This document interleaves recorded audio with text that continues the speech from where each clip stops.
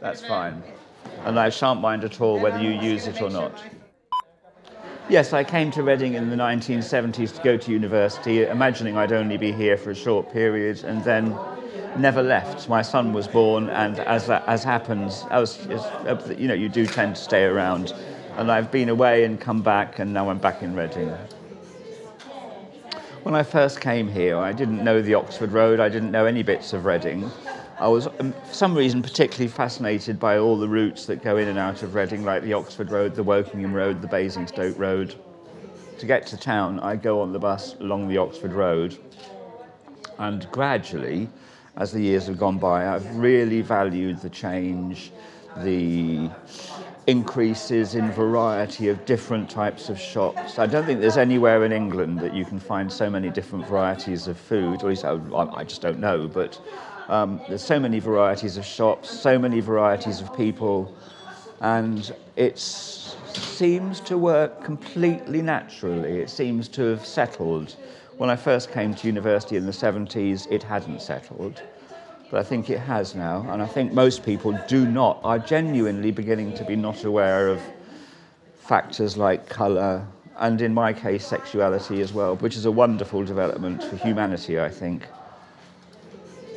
I wanted to do some sort of voluntary work. I haven't properly retired, but I've been self-employed for years, and I'm now working approximately half-time. So I've got plenty of spare time, and I wanted to do something. And funnily enough, I came in for a cup of coffee and thought, well, that would be quite interesting. So when the Help Club was set up, I liked the idea of it very much. I liked the idea of being able to be useful to people without taking their lives over, without taking too much responsibility. I've worked in helping environments in the past, and it just seems to work really well. It's a nice, simple level.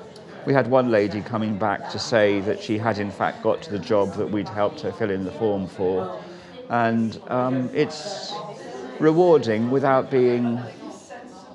It's not spectacular. Fireworks don't go off, but what would be the small equivalent of a firework? Pleasant things do happen. Oh, I'm particularly interested in, whether you'll want to use this, I don't know, but I'm particularly interested in the development of the church. When I was in the 70s, the Church of England was still very anti-gay, by my standards, and so I felt thoroughly rejected by them, as I had been in any case. And over the years, the church has moved from that to an improvement, but also has taken over many of the roles that local government used to play. Now, whatever your view is on that politically, it's fantastic that it's now provided locally, because I am a true believer that the only way that you can be useful to people is one-to-one. That's my lot.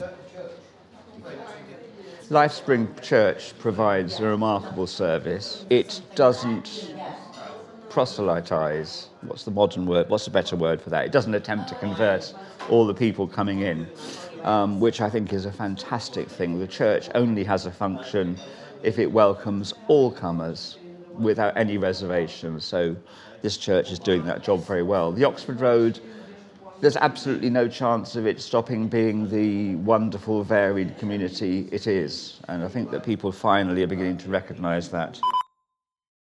This is a Baker Street production. It is part of the Lifespring Stories audio series available on podcast platforms or at bakerstreetproductions.co.uk. To find out more about our production and the people involved, visit our website or follow us on social media.